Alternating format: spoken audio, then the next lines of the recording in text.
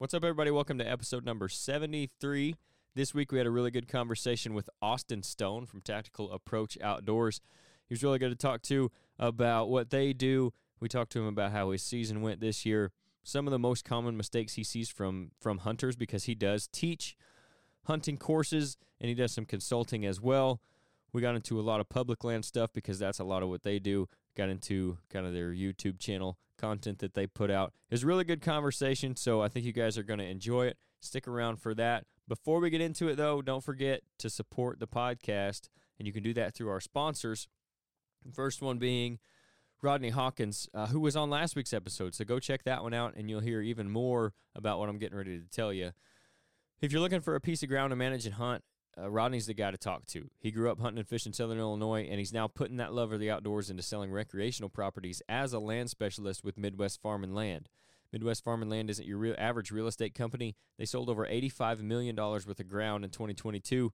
With agents like Rodney all over Illinois, they're truly a local company with a national reach. For more info, you can call him directly at 618-925-3153, and he'll get you taken care of. He's also recently started a new company called RHO Outdoors. He's currently carrying hard and soft-sided blinds and blind chairs, all from Radix Blinds, in addition to an all-natural scent elimination product called Camo Dust, which you can get more info on at camodust.com. He's also got Byrna self-defense firearms now and Tacticam trail cameras, Nate spent a lot of time in one of the Radix blinds this year. He loved it. It worked out great for him. If you're interested in any of those or any of the other great products he's got to offer, you can check out the Facebook page, RG Outdoors. Email them at rgoutdoors@yahoo.com, or again, just call Rodney directly, 618-925-3153. Our other sponsor for the podcast is Grandpa Ray Outdoors. You guys know, if you listen to this, they specialize in providing the best nutrition for the whitetail deer on your property, starting with the soil. They've got a full line of high-quality food plot seed and plant foods. They were started in 2015, but John's been in the seed and nutrition business since 1991. With over 14 different food plot blends to choose from, you're not going to have any trouble finding what you're looking for, and they're all going to be quality. You're not going to be paying for filler. It's really good, pure seed. Great germination rates on everything they sell. They've got fall and spring blends, corn and beans, switchgrass, liquid fertilizer, soil test kits, you name it. When it comes to food plots, they've got it. They're not just about selling their products, though. They're a really great resource if you have any questions about what blends would be best for you and your specific property. That way you can get the best results possible. John and his team don't believe in a cookie-cutter approach to wildlife nutrition. They're going to treat you and your situation individually. They don't have fancy labels on their packaging either. It's just plain Jane, because they're not focused on that. They're focused on the good quality seed and taking care of their clients. That's where they spend their resources. We've used their seed blends on client properties all over the Midwest. We've used them on our own properties, and the results have been as good as advertised. That's why we could partner with them on the podcast to start with. That's why we're going to continue to do so and continue to plant their seeds. You guys can check them out at grandparrayoutdoors.com and use discount code RHO Podcast. That's all lowercase, no spaces, and get 5% off your order there. Also, don't forget to check out our website, ridgehunteroutdoors.com. Anything you see on there, use the code RHO Pod. That's all caps, and you get 10% off anything in your order there. Also, you can follow us on Apple Podcast and leave us a review there. Subscribe to the YouTube channel, like and comment on any of the videos, and then follow us, leave us a review on Spotify as well. All that stuff helps support us, helps with the algorithms that they have out there for getting the podcast out, and we appreciate you guys tuning in and listening. Now let's get into the conversation with Austin Stone.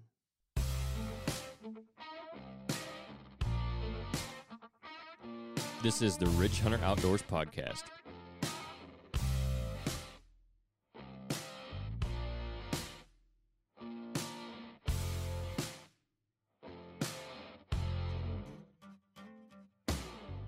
Hey, everybody. Thanks for tuning in this week. We got another guest on. This week is Austin Stone from Tactical Approach Outdoors. What's up, Austin? How's it going, man? Good. How about yourself? We're doing good here. So like I said, to everybody, that the first time they come on, I want to get kind of to know you guys a little bit, let the audience get to know you guys. So we kind of start from the beginning. So way back when you started hunting, like what age did you first start hunting, whether that be, what did you start with too? Was it whitetails or something else? And who kind of got you into it? My dad got me started at a pretty young age. We were chasing squirrels and hunting some small game, growing up for a while, and my first whitetail hunt, I was 9 years old when Dad took me out. I didn't carry a rifle. I was just kind of along for the ride, Mm-hmm. and ended up shooting a pretty nice basket rack that day. So that was a pretty fun experience. And then I started carrying my own rifle when I was 10, and it just kind of has gone from there. So I've always been a public land hunter. He's My dad got me figuring out how to hunt public land, work a little bit harder than the next guy, and got to see a lot of success through the years to taking that approach, and just kind of developed it from there. Yeah. So when did you start hunting by yourself? Was it when you got your license and you were able to drive? And I guess we're talking about Iowa here. Is that where you grew up and started hunting too? Missouri. Missouri. Okay. I'm Okay. Missouri, yes, sir. Okay. I was thinking Iowa, but okay. So what part of Missouri? The Kansas City area, actually. Oh, cool. Cool. We've actually So done a little bit of work out there, kind of on the Kansas-Missouri border, but that's awesome. Yeah, we've usually hunted that northern end of Missouri, so up close to Iowa. mm-hmm. We spent a lot of time in the on a lot of northern properties. I ventured south just a little bit, but I found so much luck kind of in the central part of the state and north that I just kind of stick with it. Right. I guess you see mostly. Is there more ag up in the north and central part of the state? Yeah, it is. It's a lot more diversity when it comes to overall vegetation and food that they've got available. Like you said, a lot more ag.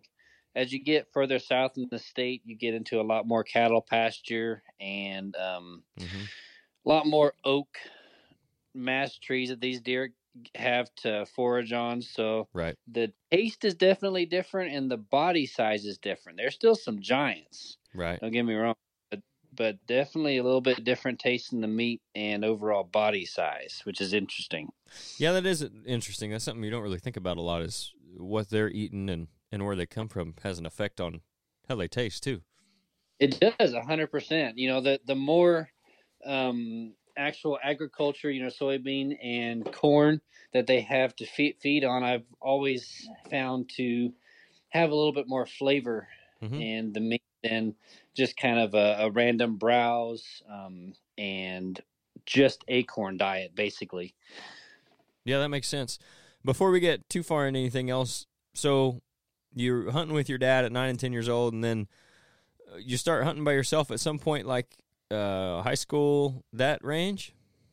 Yeah, so my brother started hunting about 2 years. He's a couple years younger than me, so he started hunting a couple years after mm-hmm. I got started. So my dad started leaving me a little bit more often in the woods. I was able to go do my thing kind of on my own, around that 12, 13 range. And of course, once you got your license, I went and did a lot of hunting by myself, carrying my bow, and found some properties close to home with some friends that we were able to hunt throughout high school. And yeah, so I started going by myself as early as I could. Right. And is that when you started bow hunting too, or did your dad kind of get you into that as well?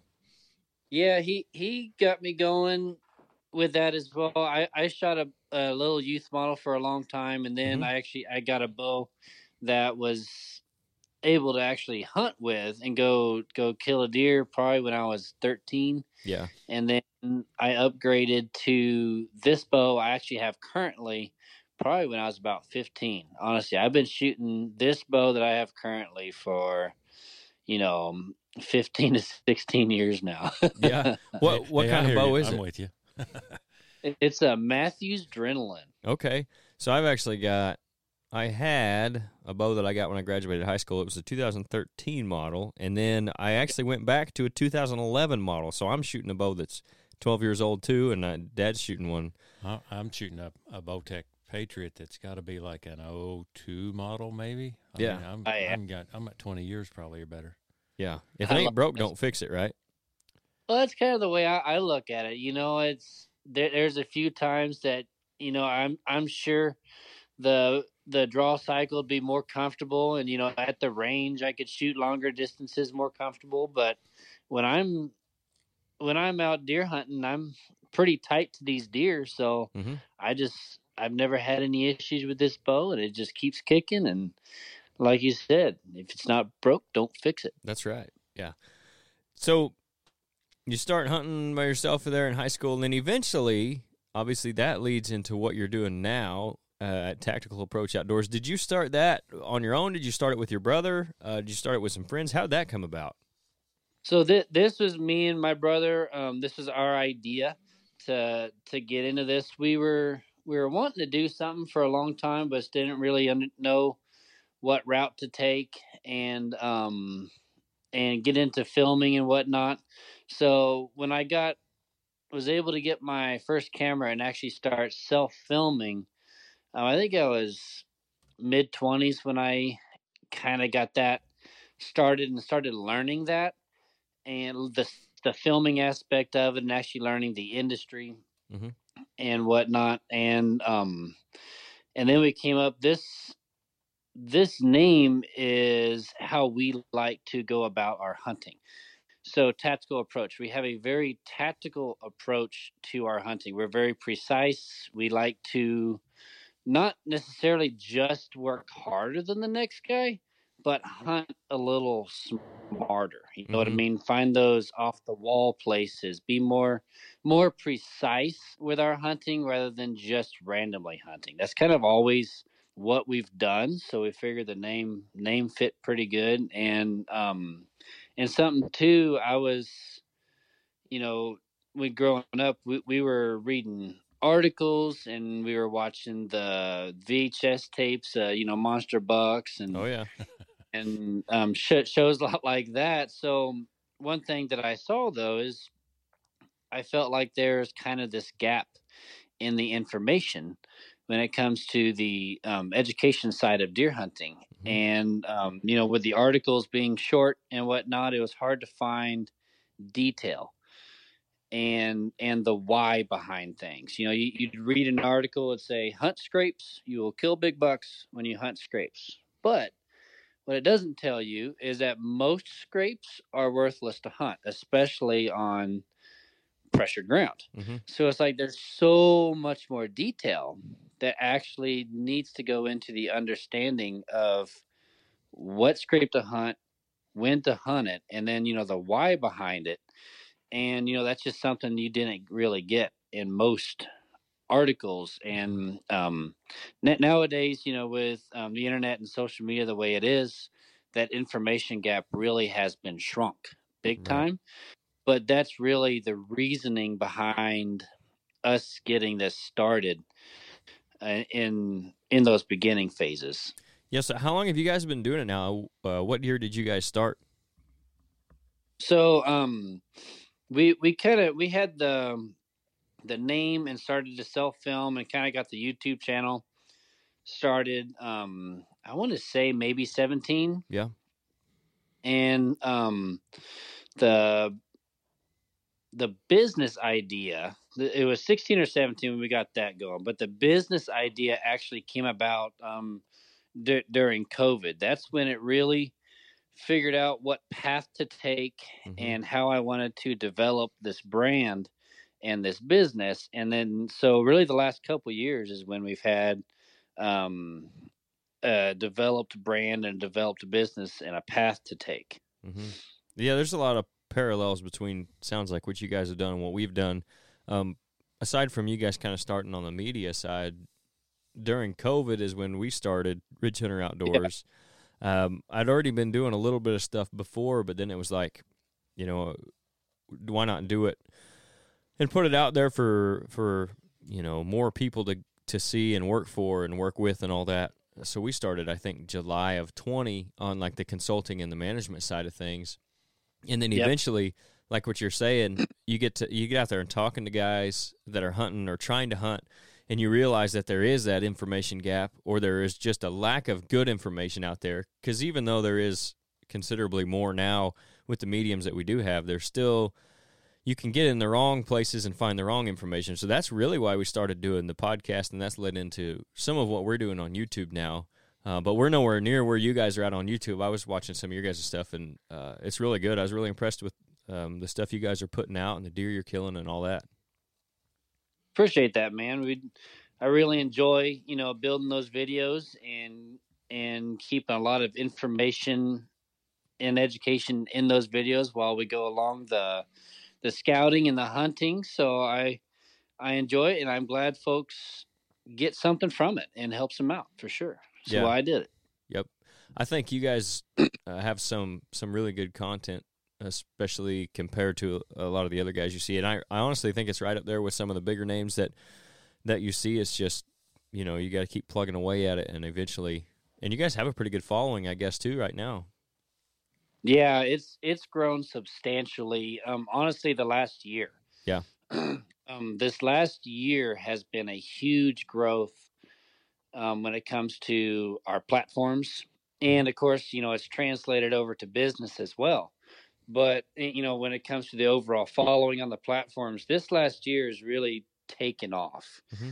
And I've kind of figured out what my followers really enjoy watching, and how to reach more people as well. So I just got to, like you said, you just got to stay consistent, keep plugging away, keep putting videos out there and let it work. Mm-hmm. So you think that's kind of probably been the biggest thing as far as getting your followers, your viewership up, is just you're starting to get even better idea of what people are wanting to see and kind of building your videos towards that more often?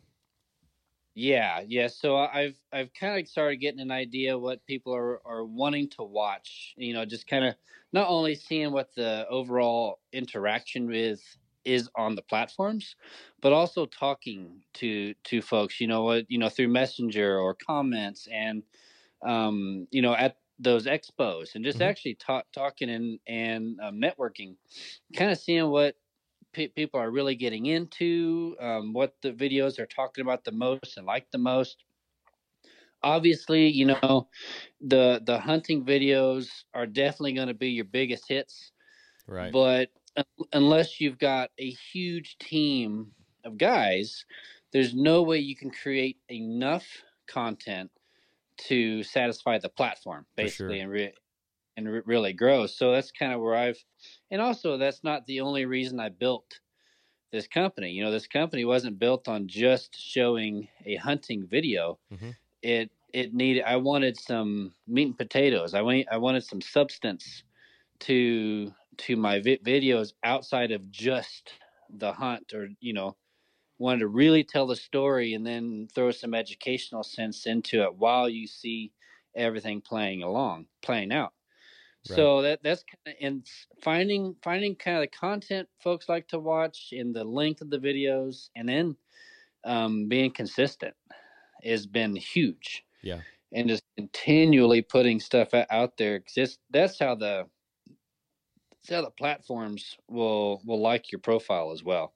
Right. You just have to put content out there without flooding it. So it has been a lot of work, but I enjoy it. That is for sure. Yeah, that's one thing that I don't know, it's been probably not close to 10 years ago now. Me and a group of friends had thought about starting to do video stuff, and even doing the videos we're doing.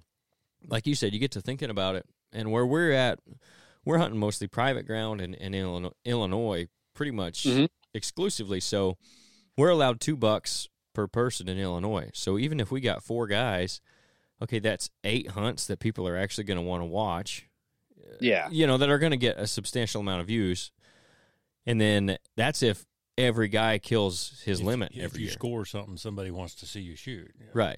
Right. So absolutely. There's definitely a limit on it. But I think what you guys are doing too is beneficial, where you're hunting public ground, because even when you're not killing deer on camera, there's always something you can learn from watching. And I think right now there's a huge, I don't know what the word I'm looking for is, but people are looking for that content, like on public ground. It seems to be becoming more and more popular. Like you look at the hunting public, how much they've grown in the last handful of years, just after leaving Midwest Whitetail. And I think you guys are falling right into that too, and kind of picking up some of that following, seems like.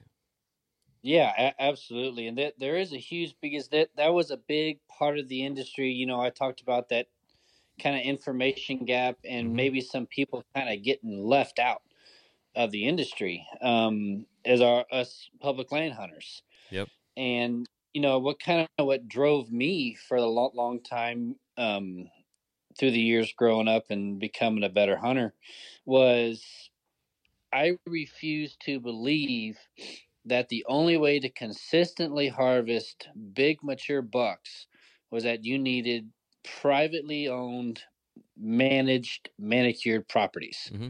Like I just refused to believe that that was the only way that you could consistently harvest big mature bucks. Right.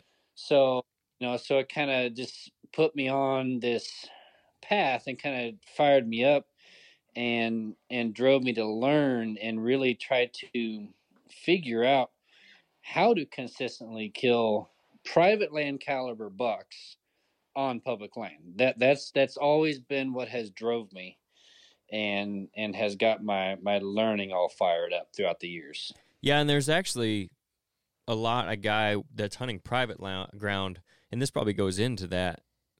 People looking for that public ground, those videos and stuff, and content on that information, is you can take a lot of the stuff you're doing on public ground and it translates to private ground hunting. Like it's hunting strategy like you're talking about, and having a tactical approach to it.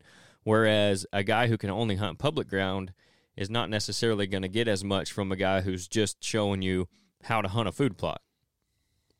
Yes, 100%. And because on public ground, if you're hunting the ag fields and you're hunting the food plots, more than likely you're not going to see daytime movement, and if you do, it's going to be some does and maybe some young bucks. Mm-hmm.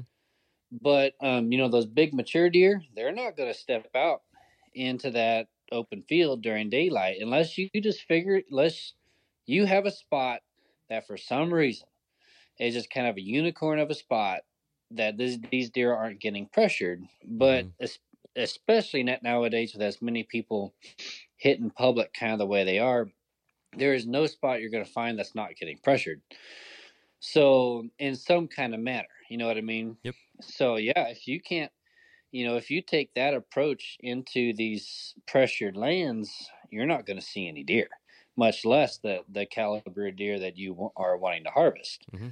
So you got to get a little creative, and that's what I enjoy about consulting and taking that public land approach per se into these private lands, is it really opens up a lot of doors that folks have on their property that they aren't taking advantage of. Mm-hmm. And if they did, they'd be harvesting that buck that they're getting on camera.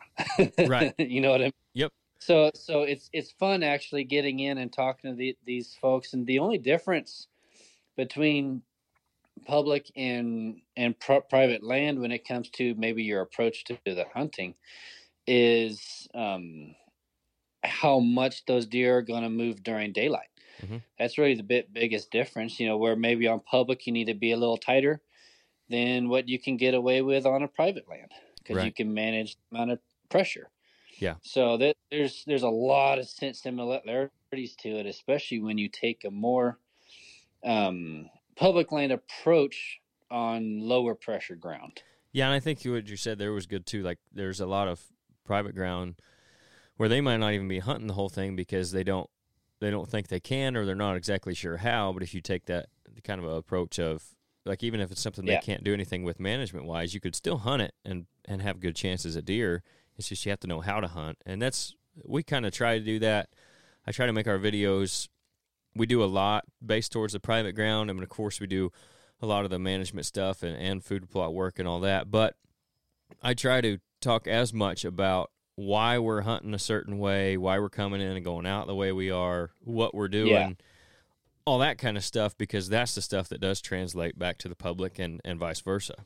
I think there's a driving interest in public ground, and it's growing based on the amount of ground that's leased now, and the private ground that's leased now in Illinois. I think that's driving more interest in guys that are wanting to come up. Maybe they don't live here and they still want to hunt this golden triangle or whatever, or maybe they do live around here. They don't own any ground, and all the ground around them has been leased, so they get that public interest in there, maybe. Absolutely, and I do think that is actually a huge thing that we're running into right now is private whitetail land is really becoming a hot commodity, and there's a lot of money in it.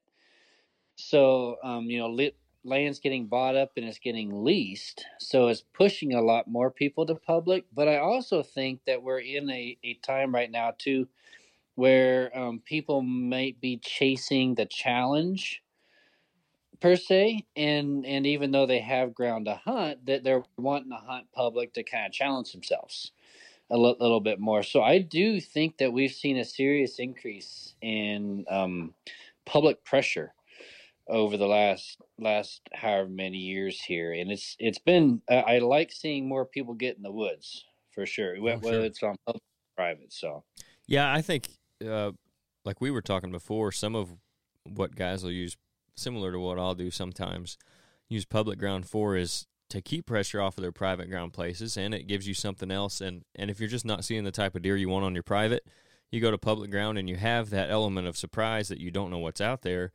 And I think some of the intrigue has to be from the availability of content based around public ground now. Because like you were saying, where before on the Outdoor Channel or even the VHS tapes, you weren't seeing a lot of public ground stuff. And if it was, they weren't saying it.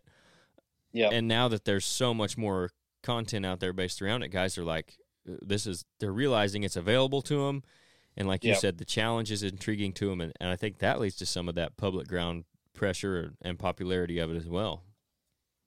Absolutely. And also public land is really the mindset towards public land has really changed a lot too, where, you are kind of viewed as the poor hunter per se if you had to hunt public land, back in the day. But nowadays it's not really viewed that way. It's almost actually viewed as the standard of deer hunters. It seems like nowadays it's really interesting to see how that mindset towards public has evolved. And also people have realized that there's actually that quality of buck still on public land. It's not just that 2.5-year-old buck if you're lucky. There's serious opportunity at 4.5+ year old deer on public land if you know what you're doing and you can find the right spot. So that really opened folks' mind, and to the public land hunting, I think that has drove a lot of pressure as well. Yeah. So obviously our season wrapped up a couple months ago, and I think Missouri's is pretty much aligned at the end with Illinois and Iowa. Most of them end around the middle of January. How did your guys' season go as far as at tactical approach there, as far as the filming and all that, and how did you guys do this year? It went really good. So I shot my number one target buck in Kansas, which is something crazy to say. I don't think I've ever actually been able to have a target buck, quote unquote. Right. And then my brother Dakota shot a really nice 8-point in Missouri. So those videos turned out great. The cool part with that Kansas buck is I was watching him, since September. So you've had quite a few videos that from the scouting and trail camera pulls leading into the harvest of that buck. And then actually a couple days before I shot him, it was opening weekend in Missouri for rifle. Yeah. So we were in Missouri to hunt opening weekend of rifle, but I knew I was immediately jumping to Kansas on Sunday.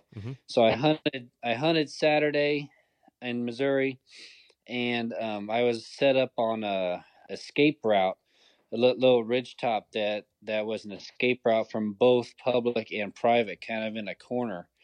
And I darn near shot about 170-inch monster.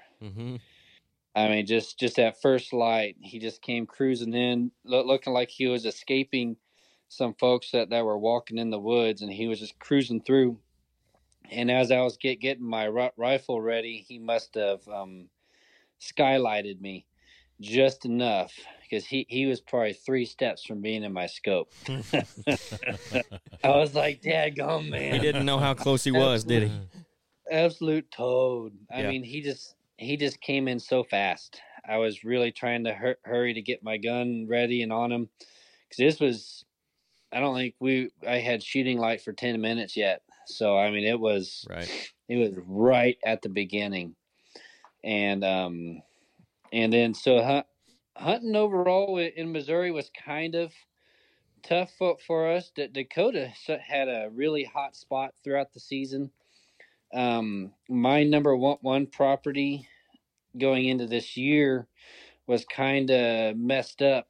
Had a right of way cut right through the heart of it, which was what all their primary bedding and movement, and that's public land for you. It's just those uncontrollables, you know. You just kind of got to roll with it. So I had chances in Missouri, but I wasn't able to fill a tag. And then also most of my time, I really put a priority on Kansas this year, because I had such good movement, and I had this stud of a 10-point out there that I was hunting. So most of my time honestly went into Kansas this year. Yeah, I hear that. But awesome footage of that hunt. Cool. I think I saw that one actually. Yeah, and yeah, it was, like I said, I think you guys do some really great work with cameras and kind of putting the hunt together and showing how it went and everything. Appreciate that. With the trail cameras, obviously you said it was kind of a target buck, so you guys are clearly using them. I had talked to Steve Shirk from North American Whitetail on here a couple weeks ago, and we got into how the trail camera legislation is changing, and it just keeps moving east, especially on public ground. So have you guys been affected by that yet, and what are your thoughts on that? So trail camera use in Missouri conservation has been out for a long time. There's a few other grounds that that they don't fit that conservation land, but that on the conservation land we haven't been able to use them. And then in Kansas this year, they just passed legislation to ban public land trail cameras in state ground. I was thinking it was Kansas that I had seen recently. Yep. So honestly, like, trail camera use for me has not been the end all be all to the harvest of the buck. What the trail camera use for me has always been is inventory, is making sure I'm not wasting my time in an area or a location that does not hold the caliber of buck that I'm after. That's always been what I've used the trail cameras for. So that's why this year was a little bit different, where I had enough consistent movement of this buck that I could actually put a pattern together for him. So that was kind of the difference in how this hunt went, and it was kind of fun because I actually learned a lot from this deer this year. So but overall, when it comes to trail camera use, of how we've used them throughout the years, where we can use them, is taking inventory and just making sure we're not wasting our precious hunting time in areas that don't even hold the deer we're after. Yeah. You know what I mean? Yep. And that seemed to be, Steve hunts a lot of public ground out there and does some outfitting service out in Pennsylvania. And he was kind of saying the same thing as far as his use of the trail camera was for, like you said, making sure he's not wasting time in a place. He knows if there's a buck in there worth going in after, and helping with that. And I'd say the same thing, that I don't understand what the rush is to ban the trail cameras, because it has it can have an effect on whether or not you harvest a buck, but it has, compared to a lot of other things, very little to do with your actual success of harvesting that buck. Yeah, and especially with card pull cameras, when it comes to cellular trail cameras like that, I see both sides of the debate. Because it doesn't kill the deer. It doesn't. You still have to be a savvy enough deer hunter to make it happen. Right. But there are certain situations, and I don't think those are on public. I don't think that those situations ever align on public. But there are certain situations when a cell trail camera could be used in a unfair advantage. You know what I mean? Mm-hmm. So I think though, the kind of their argument towards it is it'll drop the amount of pressure on the deer and the wildlife, and people don't want to they don't want their picture taken, or just kind of that was kind of their reasoning behind it. I honestly don't. I think the trail cameras actually help keep pressure off of the properties a little bit, because people aren't scouting it as often. Right. You know what I mean? So that they're more likely to stay off of that property for a few weeks, just to let the trail camera soak, or even all season. Yeah. Yeah, you get a cell cam out there, and you don't even have to be there. Exactly. I mean, yeah, there's exactly. no pressure at all on there unless you're just trying to change something or be silly about it. There's no reason to be there if you got a cell cam. 100%. And I don't. I kind of understand their reasoning, but behind people don't want their picture taken, but at the same time, like I don't really, because the opportunity of actually seeing who it is, identifying someone, and then you actually walking in front of a trail camera that you don't know is there, it could be kind of slim. So, I don't know. That's kind of their reasoning behind it. I don't understand why if they're going to put a trail camera ban in place, why you just make it for public and you don't make it statewide. It just kind of I think it's driving up the price of private land on top of that. It's heightening the value of those leases and heightening the value of land sales, because you can use trail cameras. Right. Yeah, definitely. And that's something I hadn't even thought about yet, was like what you're saying there. With the private land, there's more incentive there now because you can run the cameras on them. And the picture thing is weird to me, because especially being on public ground, like walk into Walmart, that's a public place. I mean, you're getting your picture taken every time you go in there. Get out of a car in a parking lot at one of those places and see where. Get out of the car in a parking lot at a state park or something. Yep. See if there's not a camera under a soffit or somewhere. Yep. Right. Absolutely. They're taking your picture anyway. Yeah. Absolutely. And that's the thing too,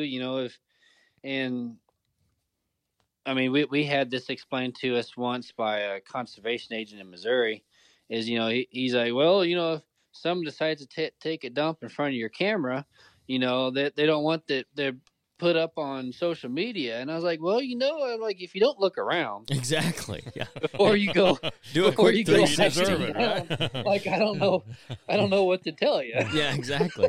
Besides that, that's going to be way harder on me having to see that than it is them posting it on, Yeah. It's not that age-old question, does it dump in the woods, right? I look around on private ground before I take a leak. 100%, right? Yeah. So I don't know how to answer that one. Yeah. I don't either.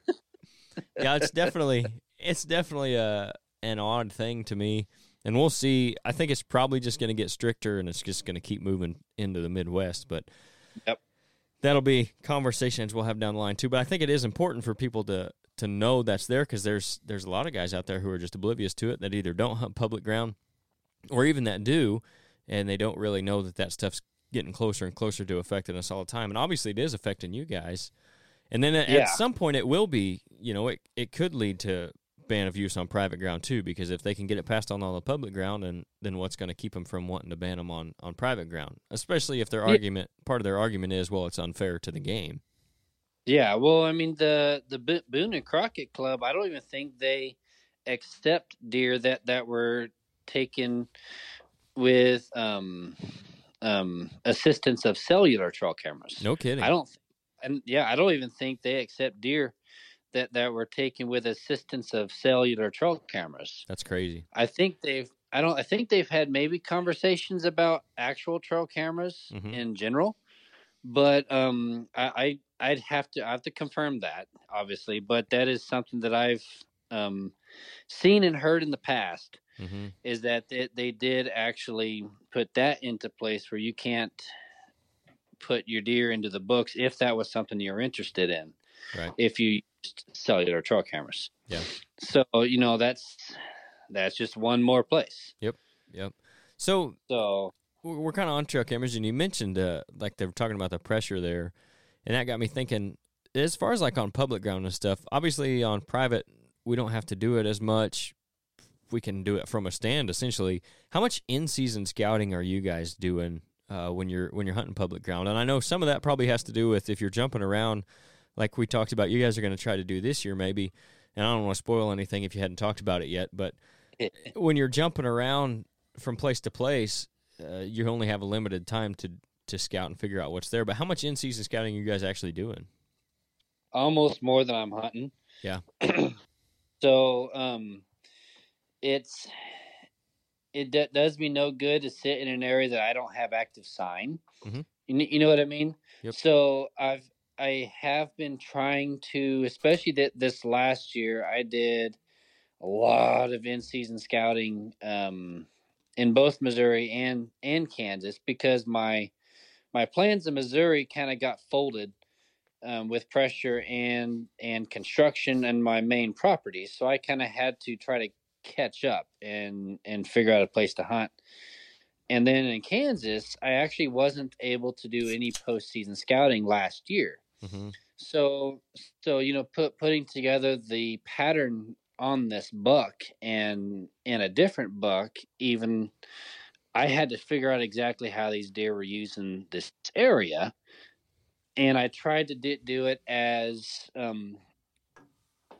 meticulously and as slow as possible. Right. So where postseason scouting, I would have figured all of this data out in like 1 to 2 days, because I would have just dove into it and figured it out. Where I allowed myself time during season, preseason and then and early season, to kind of figure this out, and then let the scrapes open up. Because that was the thing too, is we really didn't have open scrapes yet. We found them pretty early in September, but they weren't widespread yet. So that was kind of one of those deals that we kind of had to let the deer slowly expose their movement to us, Right. to me to hunt. So I was able to use trail cameras this year, and I did a lot of scouting. Yeah. I think that will be something. Obviously, with me bouncing from state to state like I'm doing, I'll do that a lot, just to make sure I'm staying on consistent movement. Right. And fresh movement. But yeah, I do a lot of in-season scouting. Okay, so you mentioned scrapes there a little bit. What are some things, and obviously there's a lot of nuance to it.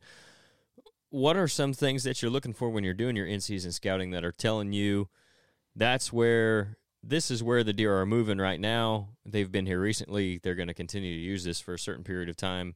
What are some things you're looking for?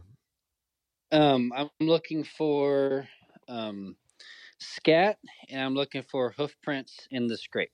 Mm-hmm. So I'm looking for something that's obviously been used, and it's obviously been used very recently. I'm going to give you an example from my Kansas hunt this year. Actually, what ended up getting this deer killed. I had a scrape figured out in a stand position set. It wasn't set up, but it was for my saddle. So I had the tree picked out in a trail camera since September on this one scrape. And over time, it kind of, as the season progressed into October, that scrape started to dry up. And I went in for a hunt on that tree. I had the right wind, went in for a hunt. And on my way in the morning, I actually found 2 super fresh scrapes 50 yards away from where this other scrape was. And, it was a little bit more in the cover, a little bit more towards the point of this particular ridge, but I didn't have any camera on it. So all of my deer pick pictures slowed down, and especially with this buck, I didn't get any pictures of him. So I went back, I checked the scrape that I was originally hunting, that 50, 60 yards away, and it was dry, completely dry. So I immediately set up on this tree for that day. And during midday, I pulled that camera and set it up on this new fresh scrape that I just found, and immediately got pictures of him on that camera. Now I didn't know that until I actually went back and hunted it the day I ended up actually killing him. Right. So that's kind of, but if I hunted that original scrape, I probably would have never got a shot on him. Right. Because it would have put me way out of place. You'd have been, it wasn't that far away, but it would have put me just out of place. So, when I'm looking for those scrapes, like, it needs to be obvious that the deer are using it. And if it's super beat down, then they're using it heavy right now. And there's a really good chance that there's a good buck using it as well. So that's kind of what I'm looking for. It has to have, masked trees, and it has to have bedding close, and it has to be in some cover or alongside some cover, so those deer feel comfortable using it during daylight. Right. But and there's a lot of things that go into a good daylight scrape. But the moment you find one that's got all those pieces, that's in the covers, close to bedding, there's good masked trees and browse around, and it looks like it's getting beat, then you need to hunt it, and you hunt it now. Right. You know what I mean? You need to pick yourself a cold front, and you hunt that first cold front, and then more than likely you're going to kill that deer. Yeah. So whether you know what the deer is or not, right. And I use this tactic a lot. I love scrape hunting, and I killed my Missouri 9-point in 21 on that same tactic. The week before, I found some beet scrapes that were super freshly open, and I set up on them the next week on that first cold front, and I shot that buck. Used a similar technique in Iowa to kill that 8-point.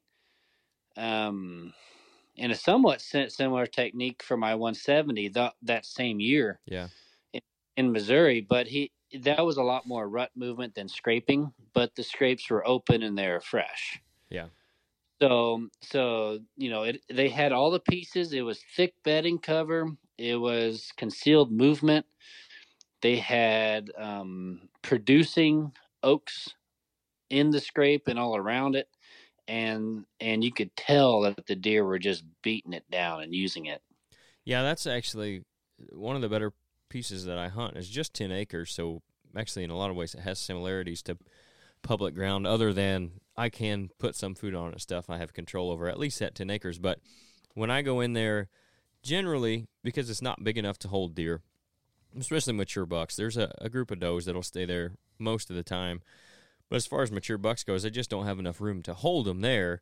So when I start seeing, and this is, of course, a lot more before I started using the cell cams, but even now still using them, when I go in there on my way to the stand and I see, and it's usually in the same areas, there's certain scrapes like what you're talking about that have been freshened up recently and that I can tell have been recently used, I know there's a good chance that I'm going to see at least a buck on that particular sit, or within that week. Yeah, absolutely. And that's kind of your tell that your spot's hot. Mm-hmm. Is if those scrapes that you're on are fresh, and that's something we'll go back to, in-season scouting. What I try to do with my in-season scouting is be extremely precise. I don't just wander the woods. So I scout it postseason, and I figure out everything that actually matters on property. And then what I go, so I find those scrapes that should be good daylight scrapes, but we'll see, right? They should be good daylight scrapes, and I'll mark them. Mm-hmm. And then what I do is I go back to them during season, and I figure out which ones are fresh, which ones are open. Mm-hmm. And the moment one opens up, either I already have a trail camera on it and waiting for them to show up, or it, if I'm able to use it, or I go ahead and I'm like, okay, this needs to be set. This is open. When's the next cold front? I'm going to come in and hunt it on that next cold front because there's something using it right now.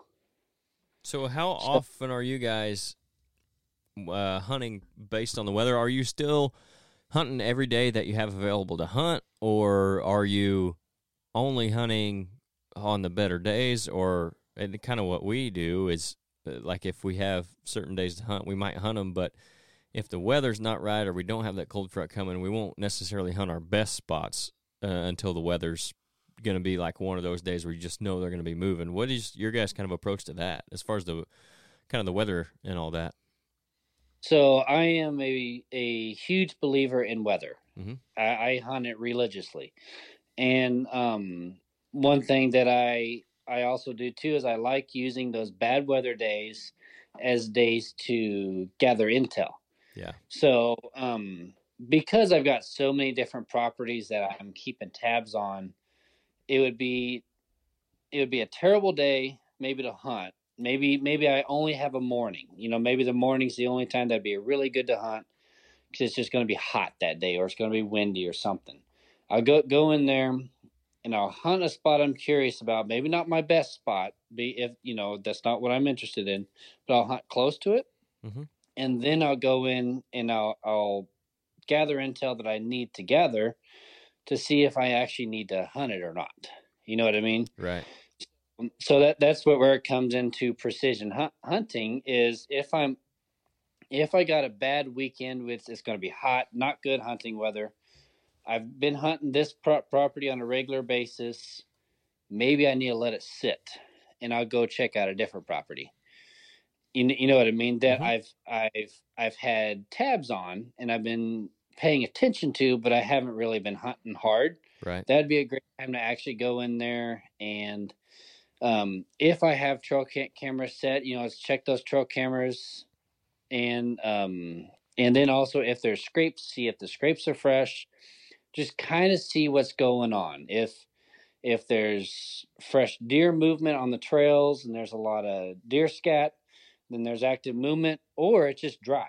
That's a lot of times too. Is I find those places.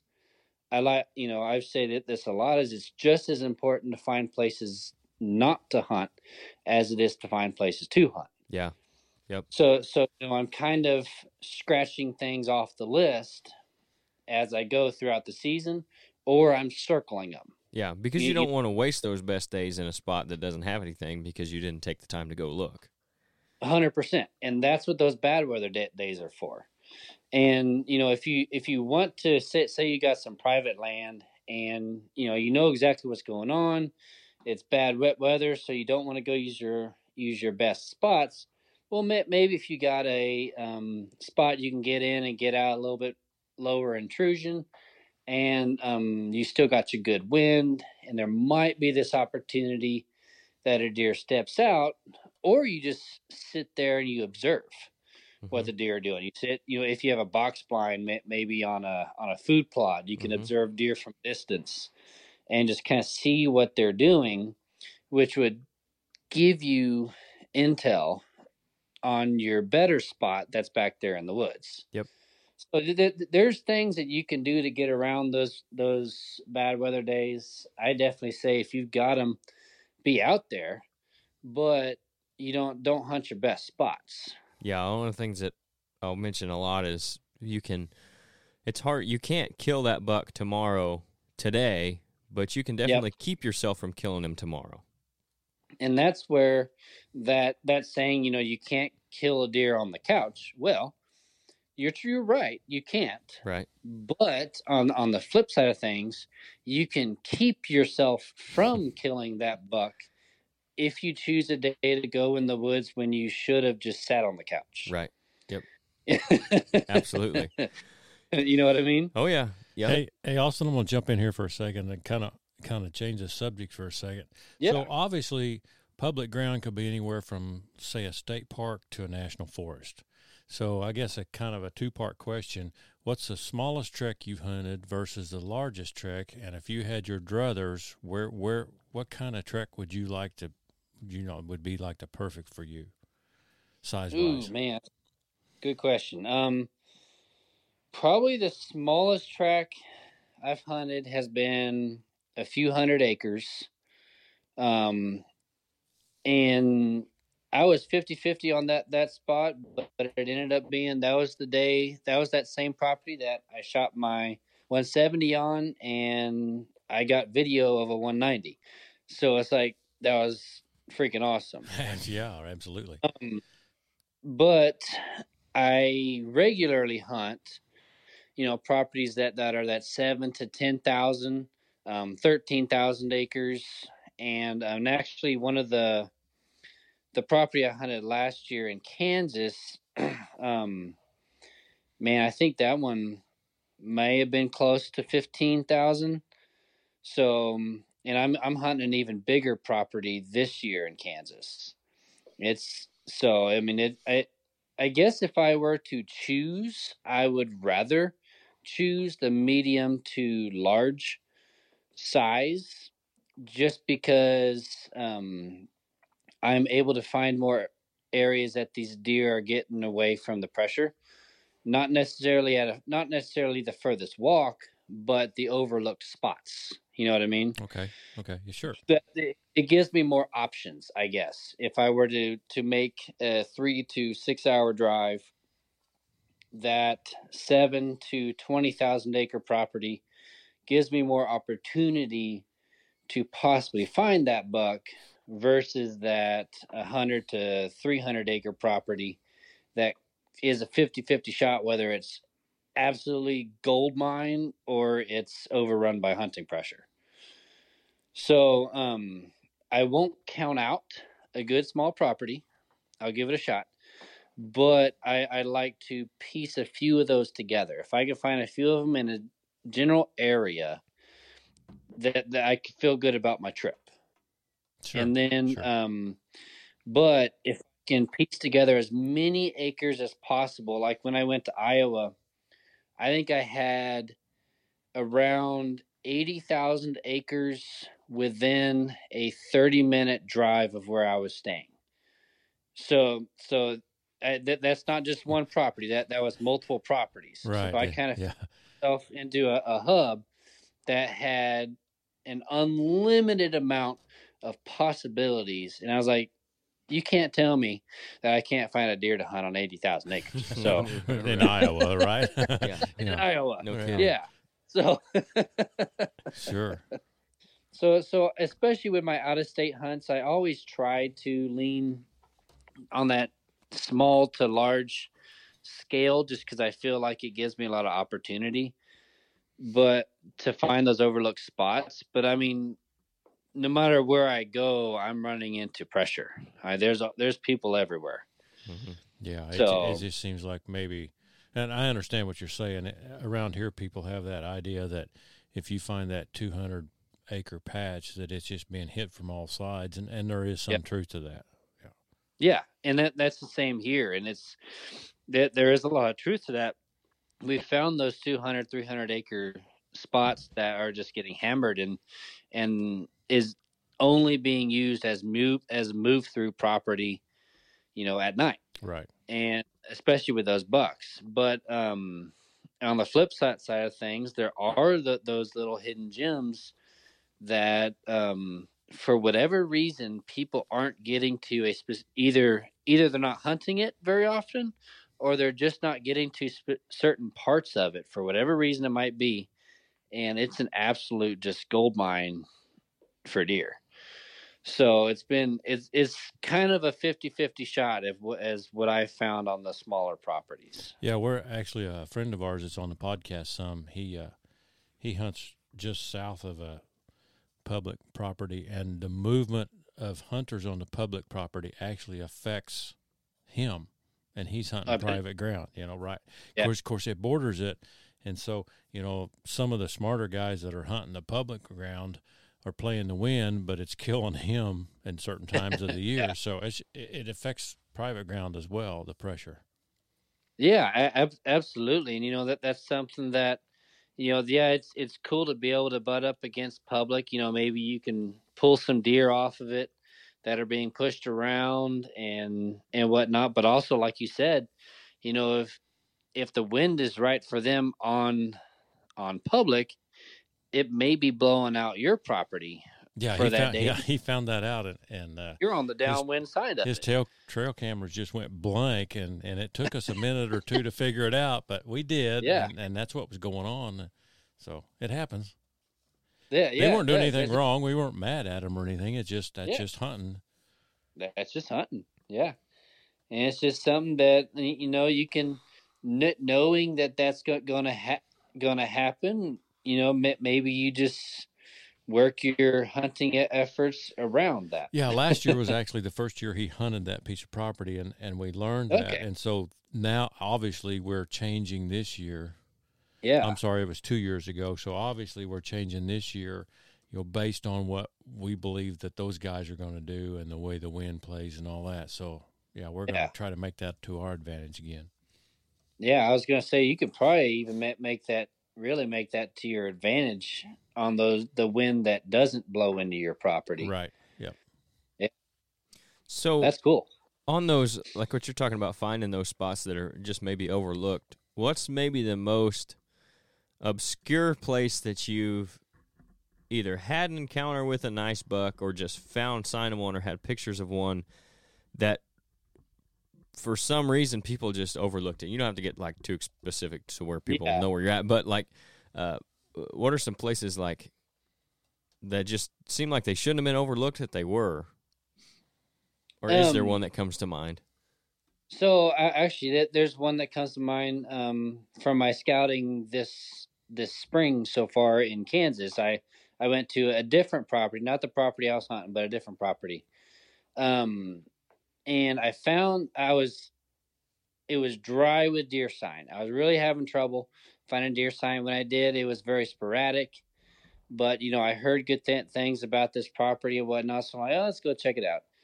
And then what I ran into is this tiniest little bench, and it was enclosed with cedars. Mm-hmm. It couldn't have been 10 yards by 20 yards, tops, tiniest little bench, and it had a well, and from an old like from an old house place or something. Yeah, exactly, from an old homestead. An old well there, and it was surrounded by producing oaks. I'm like, man, there has to be a buck bed here. This is too good not to have a buck bed. Right. And I found that these cedars on this little bench were shredded. Yeah. And they were big cedars. And that they were big cedars. And then I found there was a scrape maybe 20 or 30 yards away. And that was the only serious deer sign I found in that general area. And I'm like, man, I was like, you can tell these deer are getting pressured. I said, that's why there's not as much deer sign. But I wonder why he feels so comfortable right here. Mm-hmm. This isn't super difficult to get to. It's just that he feels comfortable there for whatever reason. So, it was just out of nowhere, this tiny little patch of cedar trees surrounded by oaks on a little tiny bench that he could kind of tuck himself up against the hill on just enough. Yep. So it was, clearly he knows how to survive and escape in that spot, and that's why he's using it. Yeah, he just feels safe there for whatever reason. Yeah, and it's interesting. Some of the places that I found some of my best spots is these are areas that there's hunting pressure all around it. Right. But for whatever reason, they aren't actually hunting that ridge that often or that draw, whatever that little spot might be. Mm-hmm. And these deer have figured out exactly where they need to be, and they know exactly what their escape route is. Yep. So they can sense anything coming from a distance and escape, and you don't even know that they're there. Right. So and there's not widespread sign. It's the tiniest pocket of sign. And I think people look past those pockets just because they're not this slap you in the face kind of right. Like location. there may be fresh sign, but it's not a lot of sign, so guys are overlooking it, you think? Yeah. And the deer know how to survive in it, Mm-hmm. so that they're just beating whatever hunting pressure is around it. Right. So let's back up a little bit here. On the tactical approach, like you talked about, the business side of it, can you explain a little bit of what you guys do as far as on the business side? Absolutely. So I do private land management consulting. Mm-hmm. I also run in-person workshops, which will be fired up this summer, which I'm very excited about. That's going to be fun. Mm-hmm. And have an online deer hunting course, Deer Hunting Academy. But everything I've done for a while has been kind of tailored to the adult onset deer hunter. You know, someone getting into it, you know, at a later date where, Right. you know, I grew up with it. But, you know, everything I do, I keep very advanced tactics still in my teaching. Mm-hmm. So in my what in everything I do with the course, with workshops and all, you know, because I want, no matter who shows up or who takes that course, that they get something from it. Right.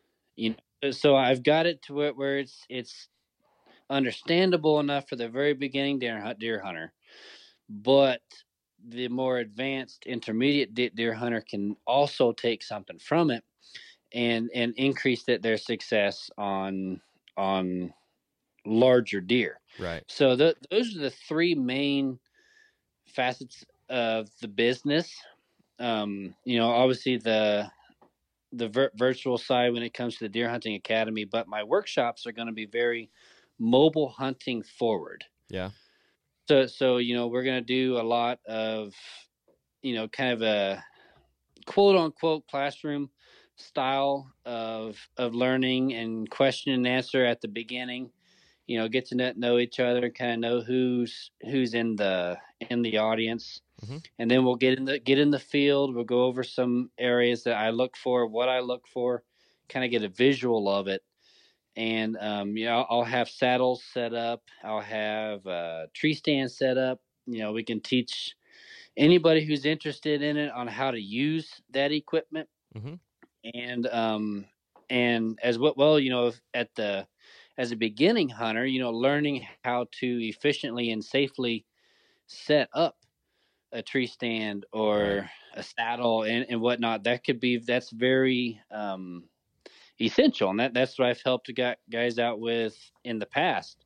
You know, I had obviously had someone to show me that, and you know, there's videos to it, but it only goes so far compared to that hands-on in-person learning experience. Yeah, and they can ask direct questions and stuff. That's a big Exactly. thing too. Yep. In Yeah, real time. exactly. In real time, exactly. Yep. So with you guys doing a lot of that, I kind of asked that to lead into another question I had, because we see themes when we go to client properties and talk to guys. There, a lot of times we'll see them having the same issue. So and it is attributed to the same things a good portion of the time as well. So what's probably the most common mistake you see guys making when it comes to just like hunting strategy or how they're hunting? They get married to tree stands. Okay. That's probably the one big one I see a lot. Mm-hmm. Is, you know, you've had this box blind set, you know, and a lot of those box blinds, they're permanent. They're sunk in the ground. Right. Or they've got a tree stand set that's been there for 10, 20 years. Mm-hmm. And they just always set it. You know, every few years that they'll shoot a big deer out of it, and then, you know, they'll just kind of struggle on those in between years. And what I found is, I mean, those deer know where that spot is. They know where that stand's at. Mm-hmm. So they adjust their movement around that stand, and also that they've learned how to wind that stand. So you'll be getting pictures of these deer at that stand, but the moment you hunt it, you don't see those deer. Right. It's because they know how to win that stand. Mm-hmm. And that they'll just hold off, you know, back in the bedding, until you vacate after dark, and then they'll come in and you'll get a picture of them. Yeah, that makes a lot of sense. So that's kind of something I've seen a lot is just kind of getting married to a spot and not hunting it mobile. Mm-hmm. That goes right back to taking a little bit more of a public land approach to a private land. Mm-hmm. Is that they're not hunting it mobile, that they're hunting set stand locations. So, and being unable to adjust that 50 to 100 yards if they need to adjust. Mm-hmm. And that 50 to 100 yards, as especially as a bow hunter, is a make or break at whether you harvest that buck or not. Yeah, for sure. And I think there are places guys can get away with that. There are stand sets that are going to be consistently good year after year for whatever reason, but then we'll see that. We do see that a lot too, where guys will get just in year to year, and when we do set up a property for a guy or give him a plan, even if we recommend stand locations, we'll always give the caveat that what you're doing is definitely going to change things. So even if this would have been a good spot in the past, you still have to be willing and able to move that stand if you need to. So if you're sitting here and you're seeing all the deer 100 yards away consistently, move the stand 50, 60, 70 yards, whatever it needs to be, to get to where those deer are moving. 100% agree. And something too I see a lot is we have this idea that we can manipulate deer movement by using management practices. Mm-hmm. And the simple fact is that big buck's not going to do anything that he doesn't feel comfortable doing. So and that he doesn't feel safe doing. So right. that the best thing we can ask of that buck is that he spends the majority of his life on our property. Mm-hmm. That's the best thing we can ask of that deer. And then we need to be a hunter and adjust to him. Mm-hmm. So shortening up food plots, or maybe trying to block a trail, or force movement into a specific area that they don't already want to use. Mm-hmm. So, and that's where I think that folks kind of get lost, is that we can't just manipulate these deer into do whatever the heck we want to do, no matter how sweet the pot is. Right. That if they don't feel safe doing it, they're not going to do it. Yep. We talk about that a lot too, is you can only make a move so far. So you can exactly influence movement to a point, but just because you plant an acre food plot on one side of your 80-acre property, that doesn't mean the deer are going to all of a sudden go over there like a magnet if that's not where they want to be going anyway. Exactly. And I've seen deer too. Another misconception is that deer are naturally just going to use a feeder if it's there. Mm-hmm. And I've seen that some of these mature bucks won't use that feeder just because of its placement. Mm-hmm. So that they don't feel comfortable going out there and using it. And you get a bunch of doe pictures and young bucks, but those bigger bucks are staying back in the timber. Mm-hmm. And they're feeding off the edge of that food plot, but they're not walking out there all the way in the middle to feed off of that feeder, which is so that's kind of another thing too, keep an open mind. Yep. Because he might not be doing something that you think he should be doing. So yeah, feeders are an interesting one to me, because we can't use them here in Illinois, but some of the properties we worked on, guys will have them, and the location of most of them has always just been it's mind-boggling. It's really puzzling to me. And it's like you're saying, just because you put it here doesn't mean they're going to use it. And they'll have a feeder full of corn 30 yards away from a 100-acre cornfield. You know what I mean? He's not. And 10 steps away from their deer blind. Exactly. Yeah. Right on top of it, where they're coming in and out all the time and leaving all their scent and all that. That's where the education comes in. That's where the education needs to come in. For some reason, there's this fallacy that that feeders are magic and deer will automatically come to them. But you're right. It definitely. It's just a puzzling one to me a lot of times. Yeah, and that's we can't force these deer into doing something that they don't want to do. And if it works out best for us, that's not necessarily what's going to work out best for that deer. And that's where we have to learn how to work with that animal a little bit more than trying to manipulate him and force him into in an area. I mean, if you use those same tools and you align them with what he feels comfortable doing, dude, it's an absolute gold mine. Yep. I mean, that same tool that was not working for you back then is now going to work for you. Yeah. And multiply your success because you used it in line with what he feels comfortable doing. Yeah, put that feeder where he wants it, not where you want it, and then hunt it where he wants it. That's and figure out how to hunt where he wants it. Yeah. Exactly. And let him be safe there. Let him feel safe, and then you be precise as a deer hunter. And that's that kind of hunt that's a one and done hunt. If you do it right, that's kind of that one cold front. You go in there on the right wind and that cold front that he's using it on a regular basis, that could be one hunt in that stand and you shot your target buck.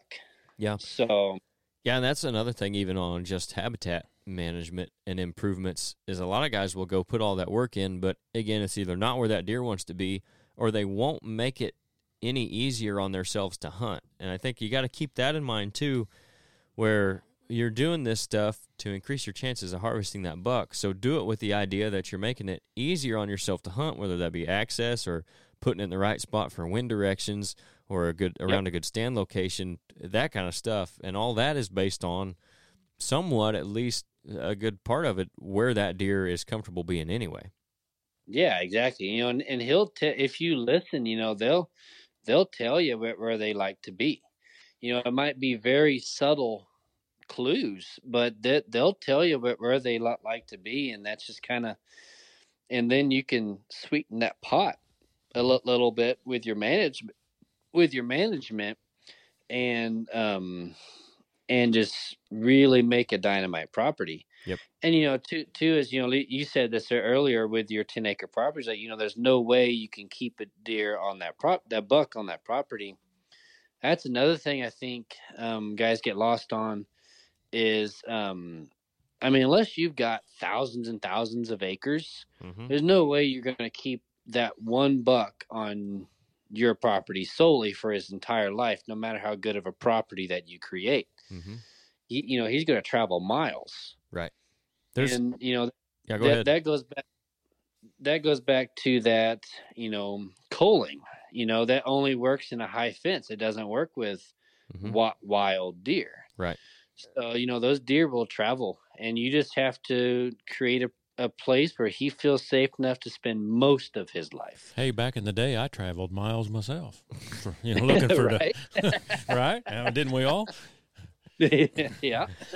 Looking for the right thing. Yeah. Yeah, that reminds me, it kind of leads into another thing I was going to mention. As I saw a reel from you today, and it was perfectly aligned with what I preach all the time and it's what we're talking about right now, is most of the time, guys don't have that kind of ground, so you're not going to hold that buck on your property 24/7, 365. So set it up to where he's spending most of his daylight hours on your property when you can actually hunt him. I think that's a big thing that gets overlooked, and guys get caught up in providing them with summer habitat and food so they'll be there then, and it's just a waste of space most of the time. And even if me and Nate, the other guy who's on the podcast, were talking about this a few weeks ago, even if I had thousands of acres where I could take half of it and make it summer habitat and the other half and make it fall habitat, I'm still going to make it all fall habitat because that's the only time I can hunt it anyway. 100%. I mean, I might, if I had enough land to have some summer, I think I'll put some out there. Give them that summer nutrition, maybe help entice some antler growth, right? And keep a healthy herd. But I want my property to be where they want to be during the fall, when it matters. I think that is a great point you just made though. If you're doing summer habitat, don't necessarily do it to keep the deer there. Do it for the health of the herd. Yeah, and that's really what summer habitat is for. Mm-hmm. So, summer habitat's not just to keep deer. That's not necessarily what we're looking for, because that deer could shift miles to a Mm-hmm. fall range. Especially But especially bucks. yeah, 100%. But maybe we can help increase the overall health of the herd, Mm-hmm. and in turn help create larger antlers and a little bit better overall deer for years to come. Yeah, That's we've discussed that quite a bit on this podcast about the health of the herd. A doe is half of the antler growth of a buck. They just are. absolutely. Yeah. Yeah. Yeah, and that too is what somewhat debunks the culling idea for wild deer. Mm-hmm. Is that doe is half of the work when it comes to overall antler size. You could have a funky buck breed a doe, and the product of that buck could be an absolute stud. Mm-hmm. Yeah. But Yeah. because the doe was just right. Yep. And then actually she probably has more than half to do with it, because if she has good antler genetics, so she's given that to that buck, and also she's responsible for the nutrition of that buck for the first year of its life, and even in the gestation period, which has a lot to do with their potential for antler growth. Yep. Yeah, But, absolutely. yeah. But what you were saying, and that reel I saw today, I thought just was really good about, making the most, because a lot of guys are in situations, private landowners, where they have 80, 100, 200 acres, or a 20 or a 40 or even less. Why not make it the most efficient it can be and the most effective it can be? Because still the biggest thing we can do to improve antler size is advance the deer to the next age class. And the best way we can do that is have them on our property during hunting season, when we can decide whether they get to walk or not. 100% correct. Yep. Absolutely. So the more time they're spending on us, the less time they're on the neighbor who might shoot them when they're 3.5 years old. Yeah, absolutely. 100% agree. So you guys, you said you do quite a bit of in-season scouting. What are you guys doing right now? Off-season scouting? How much are you guys using maps? How much are you getting boots on the ground? Are you doing any shed hunting right now? I know there's probably different rules and regulations on that depending on where you're at, and public ground and stuff. But what are you guys doing right now? A lot of map scouting and a lot of boots on the ground postseason scouting. I postseason scouting for me is probably half of what I contribute to my success and consistent success. And really, what I'm doing is I'm gathering as many possible opportunities as possible. As many different properties, locations on property, and then really diving into an area that during season I can't be that intrusive. Right. But during this time of year, I can be. So I'm getting in there and I am figuring out every little detail that I can about that spot, because that information I can use going into not only hunting but in season scouting. And the moment that he shows up during my in season scouting in the fall, I already know what that property looks like. Mm-hmm. So I can be super precise on my hunting and my scouting to figure out where he's using the most, and then put those puzzle pieces together on them, and kind of get in faster. You know what I mean? Get on him immediately, and rather than kind of wandering the woods during the fall. Right. So I really contribute most of my success to my postseason scouting. And last year I wasn't able to do as much as I'd like to. Mm-hmm. And the properties in Missouri that I wanted to hunt the most, and those are the ones that I did most of my postseason scouting for, ended up kind of being busts for me. So, I didn't have a lot of properties on hand that I typically do.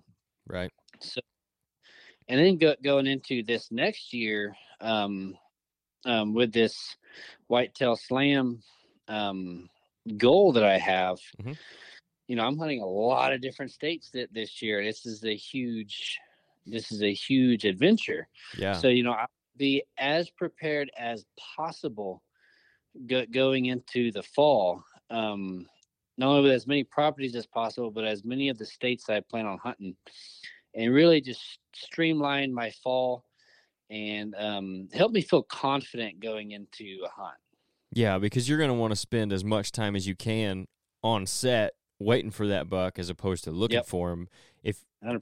And that's, I think, going to be key to your success when you're doing that, is being able to spend that time with a good chance of harvesting the buck. Because like you said, all those different states and all the traveling you're going to be doing, you're going to be limited in the time you're going to have on stand.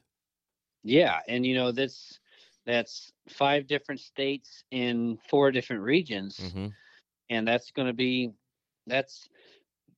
a really big goal. It's a very attainable goal, but it's a very big goal, especially wanting to harvest, a little bit more mature buck. Right. So, so the trick to the possible success of that will be my preparation. Yeah. So that's why I'm trying, I'm working as hard as I can until that green up starts to be as prepared as possible for my fall properties. And then once June comes, I can get out to Kentucky and really start trying to find me some velvet bucks to put a pattern together for September. Yeah, for sure. Yeah, man, I don't want to take up too much more of your time. So I think we've covered a lot. We'll get you out of here for sure. Would love to have you back on sometime too. So we'll stay in touch about that. But before I do get you out of here, if you want to, where can people follow you at, like on your socials, and what would be the best place? Where that be YouTube, Instagram, all of it? Just kind of tell everybody where they can find you. Absolutely. So Instagram, YouTube, TikTok, Tactical Approach Outdoors. If you just look up that, you'll find me everywhere. And Facebook, I've got a page as well. But I really push my Instagram and YouTube probably the most. And then tacticalapproachoutdoors.com is where you're going to find more information about who I am, who we are, and the business. So that's where you'll find my services, my consulting services, workshops, and Deer Hunter Academy. Everything will be on tacticalapproachoutdoors.com. And then, yeah, if you want to look more about who I am and what kind of hunting I like to do, go on my YouTube channel at Tactical Approach Outdoors. You'll get a really good idea about what I like to do and what I'm all about. Yeah. So, and on your, like, the business side, are you guys still booking for this year, or are you looking out towards next year already, or if people are interested? Absolutely. I'm still booking for this year. Most of my consulting work kind of gets done in the winter and the spring, but if anybody wants some work done during the summer, I'm all ears for a conversation, and then I'll really start pushing, getting clients scheduled for next winter and going into spring soon, but we definitely still have time to get some postseason scouting done, get some planning done before planting season really gets kicked off. And, if you're a smaller property and you're not interested in planting summer food, obviously we can wait a little bit longer before that planting really has to take place for fall. Yeah. So absolutely. And you're on your courses and stuff like that, you planning to do some of that, you said, later this year still yet? Yeah, so Father's Day weekend is my first workshop scheduled so far, and I plan on doing more along those lines. And I would like to. I don't know if this year I'll be traveling from state to state, but next year I'd like to get multiple states kind of scheduled and kind of move around the country a little bit, and really offer a lot of workshops for different areas and reach a lot of people. Yeah. So, and when you guys start doing that, or when you get solid on when and where and all that, and if you're going to do it anywhere else, for sure let us know, and I'll at least put the word out for you. And, we do a lot of the similar stuff, and it seems like we think a lot along the same lines. I think So if you guys ever wanted any help with that or get some other guys in there involved with it, for sure, we would love to help you out too. That sounds awesome, man. Yeah, well, let's keep in touch about that. I'll definitely game to have conversations, and I love offering more to my customers and clients as much as I can, and giving them a lot of value for what they're paying for. Yeah, and hey, when you're in Illinois, let us know, and we'll get you in here in the studio, and we'll do another podcast. Oh, that sounds perfect. Yeah, I'm hoping to get out there, in the next month or so. I'll try to get out there before the green up really gets bad. Right. So I'll keep you updated along those lines. But yeah, I'm looking forward to meeting up and getting out there to Illinois. Yeah, hey, we walked a little bit today, and it's greening up. It's starting to happen, dude. Yeah, I know. I was in Alabama a couple weeks ago for a client, and man, they were green down there. Yeah. So it's starting to work its way up north here. It's not as green as it was down there, but it's starting to make its way up here pretty quick. Right. Yep. Hey, Austin, it's good to talk to you again, and I'll see you on the circuit. Hopefully, if you come in the studio, I'll say hey, and appreciate you coming on, man. Absolutely. Thanks for having me on. I appreciate it. Yeah, it was a pleasure, man. Again, we'll do it again sometime. So thanks, everybody. If you want to check Austin out and what they're doing, it's Tactical Approach Outdoors or Tactical Approach Outdoors on the website too. So thanks for coming on, man. We'll be in touch. Sounds good, buddy. I appreciate you having me on.